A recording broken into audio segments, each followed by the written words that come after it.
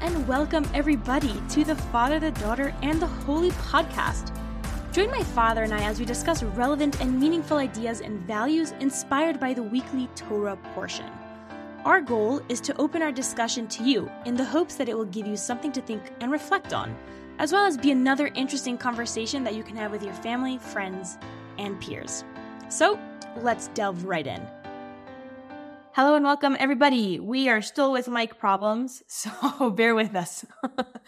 Tomorrow's Parsha is Vayigash, and I'm pretty sure we're going to be talking about assimilation. No. All right, we're not talking about assimilation. Psych. Unless you want to. No, I had thrown that idea, and you're like, I was going to talk about that, so I kind of just assumed. Well, not exactly. I was thinking something else, but I think because of the hour, and it's 11:23 for everyone else's information. Talk about something else that is central to the readings, but it's also central to our lives and Hanukkah. And it was on my mind, so it has to do with our concept of providence. Something we call hashgacha pratit, or personal providence, or individual providence. The idea that God knows you, knows the individual, He's aware of your presence, and it matters to the relationship with God, how you act and how you carry yourself in this world. That will determine your relationship with God. So that basic idea of hashgacha pratit, which normally people may use it to understand kind of providence, like divine guidance, which means things that actually happen to you happen because of God's providence. So, meaning, I want to separate those two things first, right off the bat. In other words, the idea that God knows you of your existence, the idea that your existence is significant and it has meaning because the way you conduct yourself in your life will affect that relationship to God, right? That, in my mind, is enough to have stated that I believe in personal providence. But most of the time when people talk about personal providence, they talk about the things that happen in your life are directed by God, which I think is something else. So 1 second, you're making the differentiation between the belief that God knows us all on an intimate level, and therefore we have a unique and special connection, versus, or that's one position, and then the other position is that God guides all the events in our life in a very specific way that is divine, and that is what we would call divine intervention or personal divine guidance. Are those your two differentiations? And I don't think you need to believe in that one. The second one, the fact that God I don't think that orchestrates things in a way to... Yeah, I don't think that that's part of the creed. In other words, when I said we were talking about it on Hanukkah, is because the basic idea that Judaism differs from Greek philosophy, which is represented in Hanukkah, is the idea that Greek philosophers believe in those things that we can grasp. And we can't grasp the idea that there would be a God who's infinite and perfect who would be interested in you. Why would he be interested in you? Right? It's not a perfect thing to think about. You making apple pie and doing the things that you do in your life, which is insignificant. So 1 second. So just to clarify, Greek philosophy is of the position that God in all his perfection does not have a personal connection or a personal understanding of each individual. Understanding. It's not something that, it's not to be conscious of a little speck of dust is not perfection for God. God doesn't need to be conscious of every speck of dust. And to God, a human is like a speck of dust. It's meaningless in God's infinite being. So the only thing God can think about is basically things that God thinks about, which is things, like himself. Sounds so silly to me, but okay. Well, the point is, it's when you use a logical construct, that's where you get. A Greek philosophy does not believe in a personal God, right? So I think part of the celebration of Hanukkah that we just finished this past week is trying to celebrate that we as Jews believe in personal gods. Not personal gods. We believe in a God, of supreme God of everything, who created the heavens and the earth, who also knows you and who also can, in other words, he will also affect the events of the world. And he created a very complex system of how the effects of the world, the consequences in the world take place through man's actions. Now, meaning God has created into the fabric of the world that man can create consequences, and then the rest of us all have to deal with them. Right. He could create consequences on things that we wouldn't necessarily think create consequences. So, for example, if the Ramban says in Chumash that it says, "Vayem shamoa tishmeu al mitzotai," that if you listen to the commandments and you do the things, then it's going to rain, right? And you're going to have bounty and plenty. Meaning not all consequences are rational or logical. There are some things that are divine in their nature, and God says, this is a law that I'm putting into the functioning of the world that has nothing to do really with nature, but it's a law that I am creating that will now be natural in the world. Right. That's what the Ramban calls the Yehudim, like the promises of the Torah, that things will happen a certain way if a certain behavior is, a certain attitude of human beings is followed, then things will happen like this. And if not, then other things will happen. And the Torah very often says that there are real life consequences in this world. It does not talk about it on an individual level necessarily. It talks about it on a national level, right? That there has a hashgacha over the people, right? And on the personal level, that's where it gets a little hairy, right? Like at what level is there providence over an individual, as far as this goes?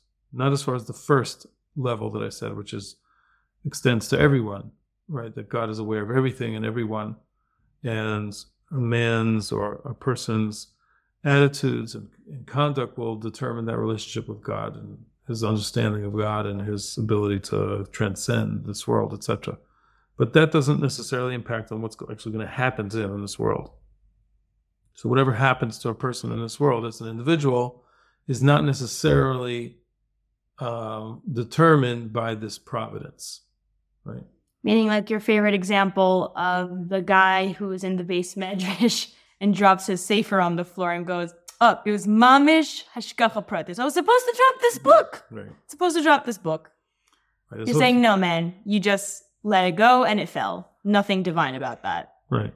I will give the idea that there is this idea that we find that, for great, great people, there is a greater level of hashgacha, which I could kind of understand, at least at some level. If it, it seems to be that that's from the sources in the Gemara. It seems to be, in our general sources, it seems to be that greater people who are much more in tune to God are merit a higher level of providence that extends to the way their lives are lived out. But the Rambam says that for a regular person, it's like you can be struck with that lightning a couple times in your life, where you can feel that in your lifetime you are being guided. Doesn't necessarily have to happen, but it could and it would. And it's not beyond our belief. We can believe that, but you just don't know what it is. Right. I was going to say that's a pretty fine line, because at the end of the day, we don't actually know whether something was divine providence or not. So it really does come down to the way you feel about it. And there are some people, like the people who drop their books and say that it was hashgacha pratis, this is what who feel like everything is hashgacha pratis, and therefore there's this interesting and a little bit, I think, dangerous dynamic where nothing is really your responsibility and everything that happens is just always for the best and everything's wonderful and flowery and we don't really have to deal with reality because everything's divinely driven and divinely guided. And nothing that I do actually matters that much because that's one problem. Falls into the domain of God. God did it. So that's one problem. That's one problem of believing that. It's also a little bit arrogant to feel, we have no sources to say that, everything you do is, God determining what's going to happen. Now, it turns into a certain semantic because we have to realize that we're talking about it on our level. And on our level of understanding, it's not really a semantic. It's that it's not run the way we see and understand the way things are run by God, right? It's God gave man the ability to determine his own fate, but there is a certain semantic when you start saying, well, then what does God control? And then you say, well, God gave man the ability to choose, but he does control things in a way that in the end things happen according to God's will. So there's some kind of a macro will and there's some kind of a minor, micro ability for people to choose that somehow coexists with each other. But I don't want to really go there. I just want to talk about this idea of providence, right? So the Parsha speaks on two different occasions. One, a reaction of the brothers after they have already sold their brother Yosef and they come down to Egypt and things are really not going their way. In a surprising fashion, perhaps we can say. We'll concede that. And in front of Yosef, unbeknownst to them, that the thinking that he didn't understand what they were saying, they say, oh, you know why this is really happening to us? And now we're being threatened by the viceroy to be put into jail and things like that. It's because we were cruel to our brother. We were cruel to our brother, and one of the brothers, Reuven, pipes up and says, yeah, it's because I told you not to. And so it seems there's a certain level of ascribing their events that are happening to them to something wrong that they've done. Divine retribution. There's some kind of there's a payback in this world. That's what they seem to be saying, because they have no reason to suspect that the person that's orchestrating it is actually punishing them for that.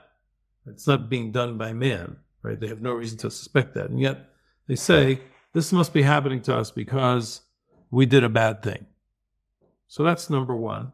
That idea comes up a lot in Torah, not just in this case. I feel like there's lots of moments in Tanakh where... Really? Where? On an individual level? On an individual level? And now I have to think about it. But I feel like as themes, it's like there's this understanding that... Well, if you can come up with a case, the other time is this Parsha, where Yosef says, without any hesitation to the brothers after he reveals himself to the brothers, he said, well, don't worry, even though you sold me and, it really wasn't nice, but, God had a plan and he sent me here for this and this reason. He sent me for what it is that I'm doing here, for he sent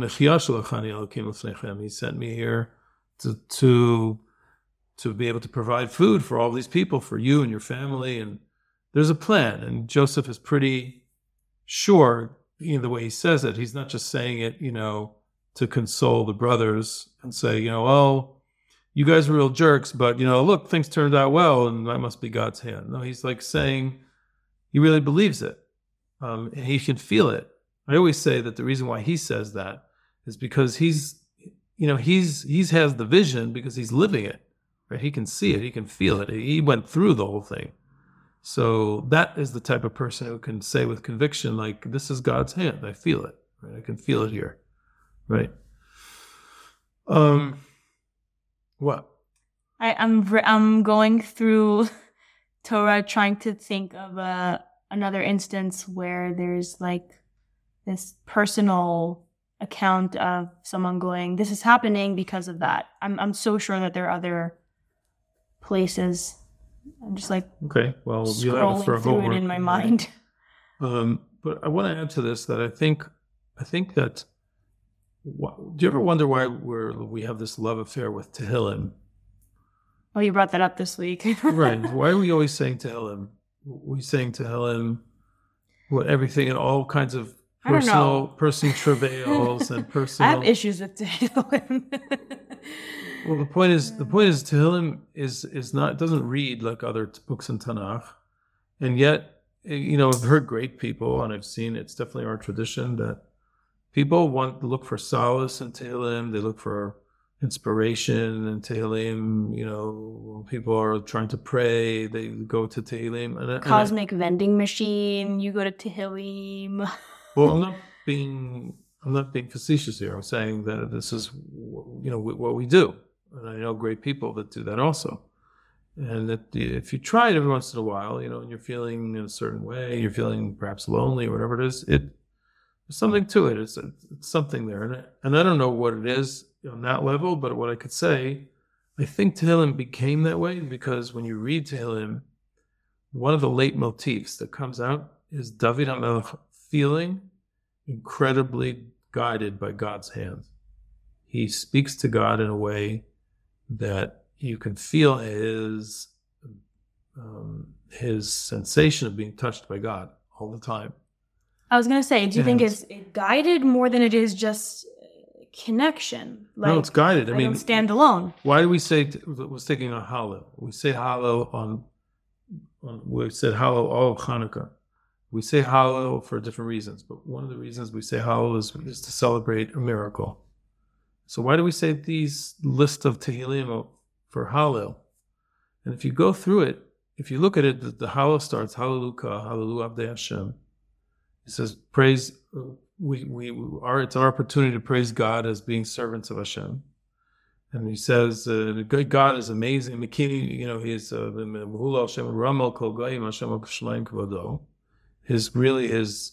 his splendor is above the heavens, right? But who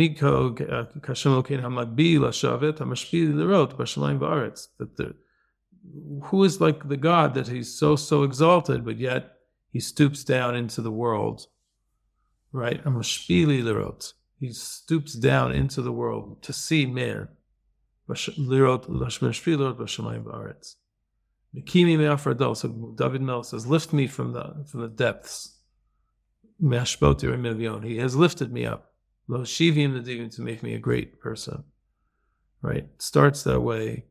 It goes to a national way, but it ends the Sukkot Tehillim ends with this same personal triumph that David HaMelech feels, like Odcha Kianitani Vatehili Yeshua, that I was afflicted, I was saved. Evan Masu Aboni Maita Rosh Bina. I wasn't supposed to be elected as anything important. I was like another scraggly kid amongst the family. I wasn't supposed to be picked, and I became the Rosh Pina, right? And then he says, Ana Hashem Moshiach. I mean, this is like, it's very, very personal, and it's all about Hashkafa Pratit. And I think that's how people react to it. And the reason why it became that way is because ultimately, when we're reaching out to God on a personal level in our own little corner, saying Tehillim, we're trying to reach out to God and say, like, we believe that there is Hashkacha Pratit. We believe that it can exist, whether a person's zochet to it or not. Or even if a person is believing that God really runs everything, but it's almost a semantic, like I said, because you're not going to know it. I'm saying, so what does that, where does that leave you? Whereas if you just say, look, everything's God, so then there's no point in just like celebrating this thing versus that thing. It's like everything's God and that's it, right? You don't understand it, but everything is God.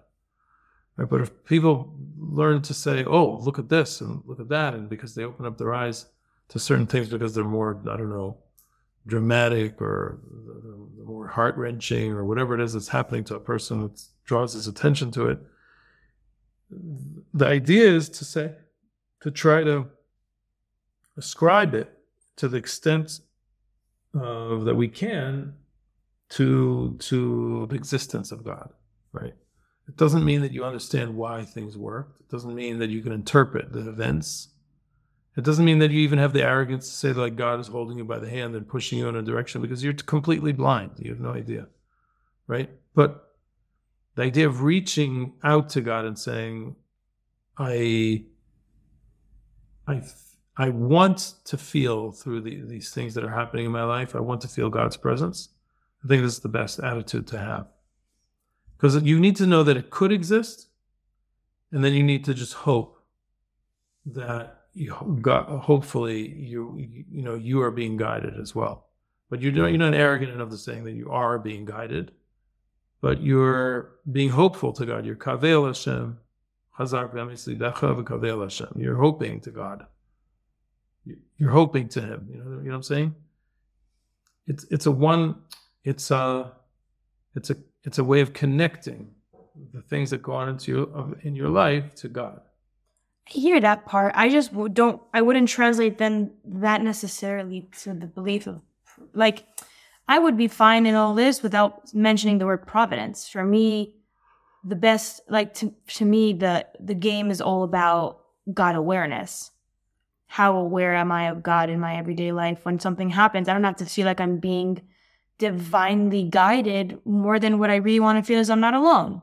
Even in this, I can connect with God. Even in this, I am being. That's essentially what I'm trying to say. I'm not trying to say you should interpret events in any particular way. You should just feel. The idea is to feel through the experience. Right, but then again, to ascribe it to God. To ascribe it, it's the word. That to me just is that to me is like the principles of connection and awareness of God in our life. Like, I pray to be guided by God and be given wisdom and help me make the right choices, help me be able to see clearly. And I think in that sense, we do ask God to quote unquote interfere in our regular day-to-day or our skills, abilities, or things that we would normally do, and be like, God, I want to include you more in this area of my life. I need your help. I need guidance. I need wisdom. I need understanding. I need courage, whatever. But then I feel like that's on the prayer side of things. But I think that when we're talking about now this experientially living life, I think that the name of the game is always just going to be the recognition that that nothing stands on its own.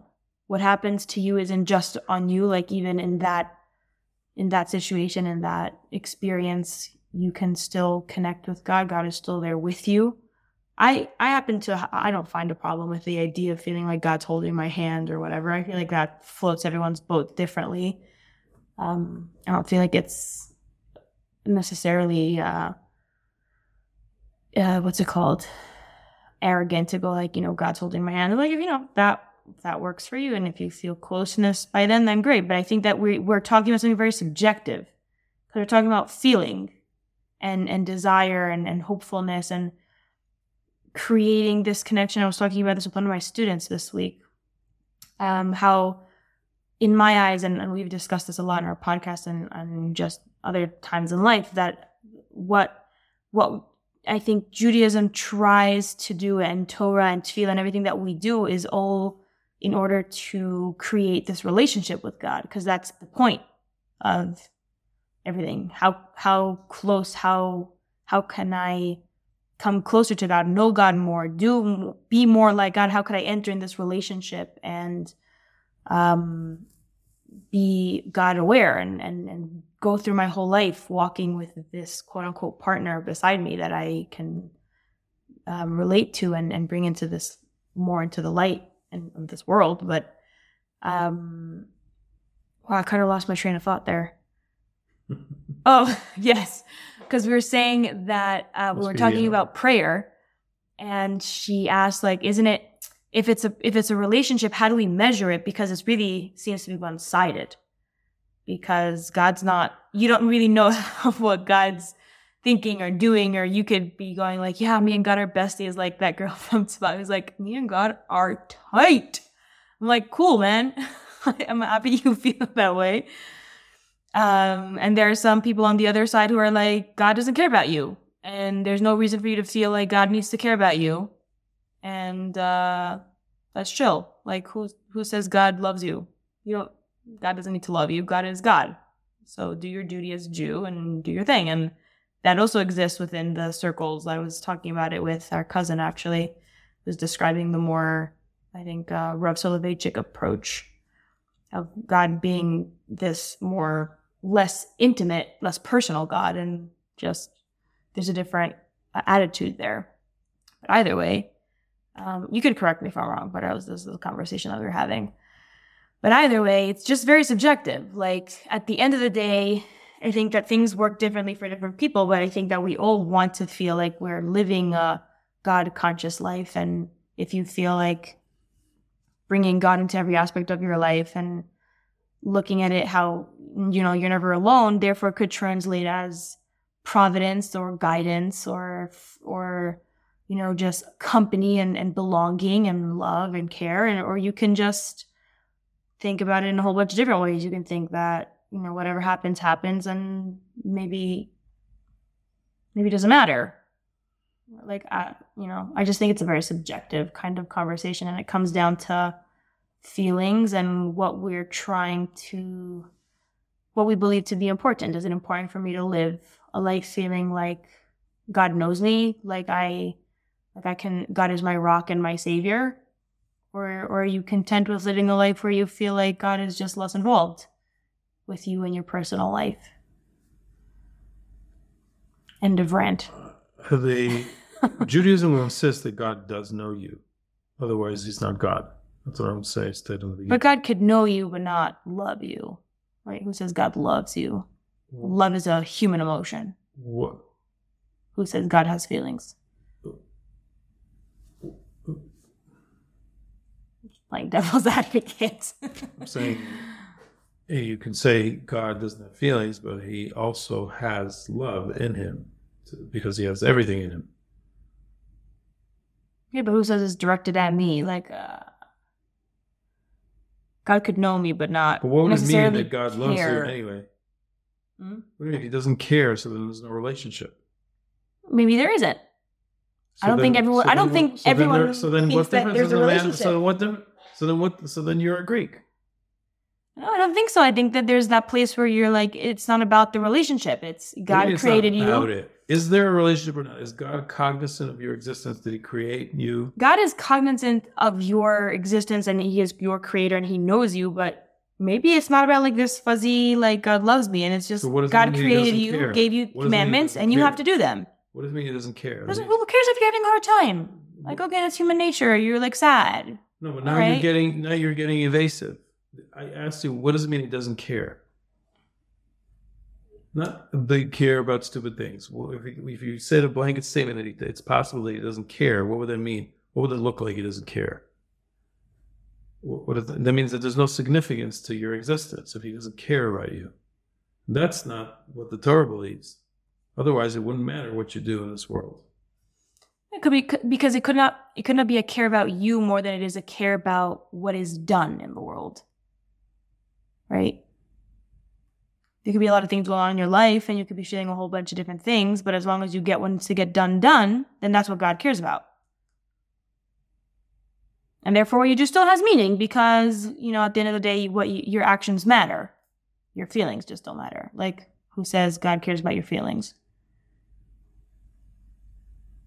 I feel like we're getting into like tropes of things that I'm not sure where you're going.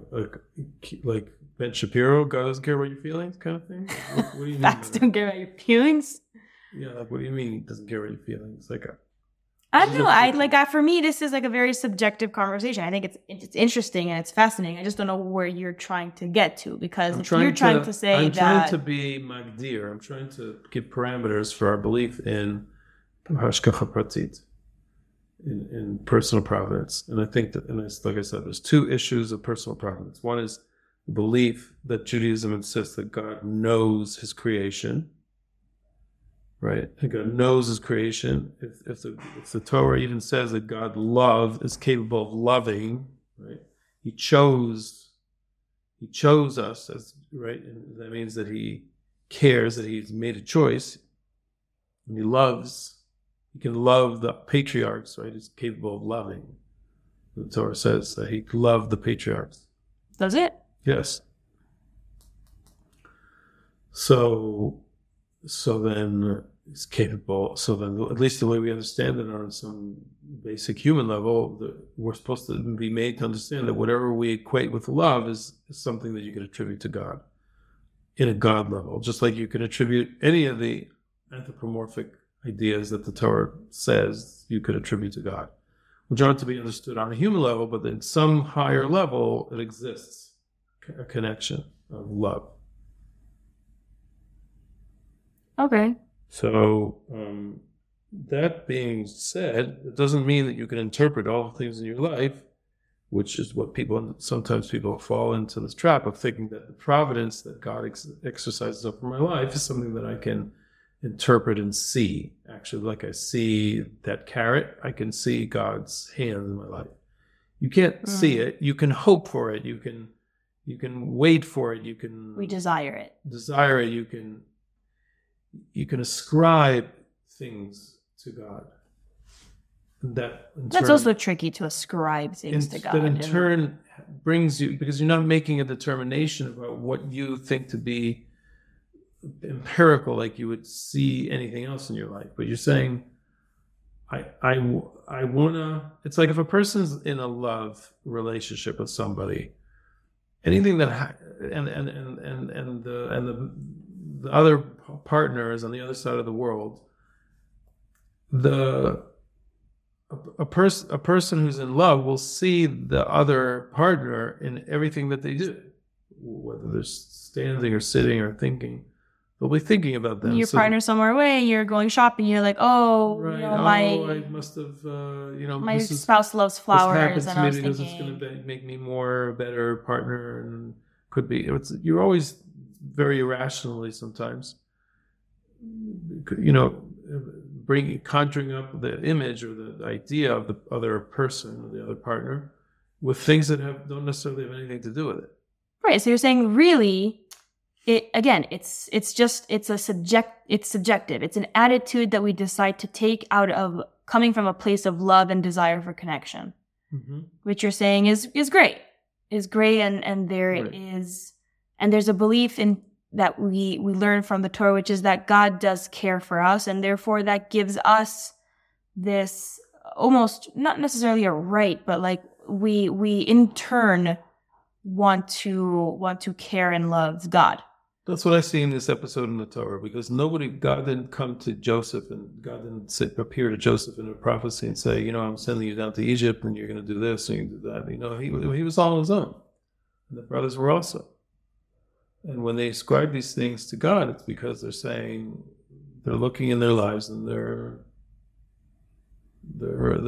trying to see meaning and patterns to get a meaning, and that's basically synonymous with the idea of ascribing it to God. So what I feel like we're saying really is that the desire to connect with God and to ascribe meaning to our lives because we want to include God into it from a place of love and wanting to belong and be together and feel connection and emunah and all these lovely, wonderful things, is something that we choose, however, it doesn't give us license, and we should be careful to use this as a way of justifying or believing that everything that happens to us or that we do or don't do is all being orchestrated by God in a very directed manner just for you, and therefore you drop things or do things and you're just like, oh, hashgacha pratis, like it has totally nothing to do with me, and this was just God guiding me.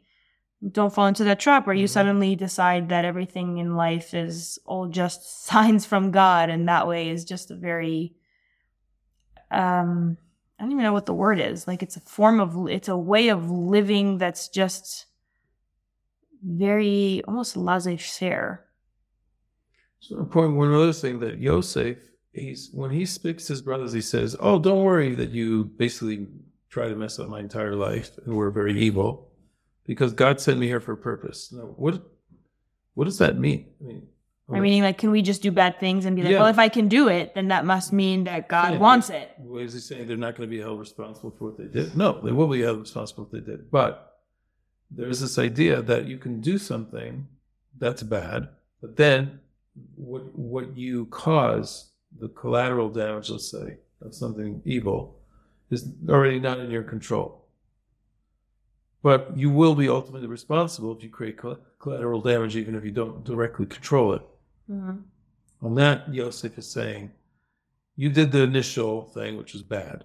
However, all the consequences, it seems that God was directing, this is what Yosef is saying to them, to breathe significance into what happened. The consequences of what you did were orchestrated. And that's the way I'm living this, Yosef says. That's the way I live it. If that was some kind of a consolation for the brothers or not, I don't, it's not clear, but it seems to be that he definitely tried to console them that way. But I don't think he, like I said before, I don't think he would console them with, empty words. I think he really believed that. And he's saying to them, you're responsible for the part that you're responsible on. There's nothing I can do about that. But the consequences of what you've done, those I can say and I can believe that you are not holding those cards. You couldn't control that.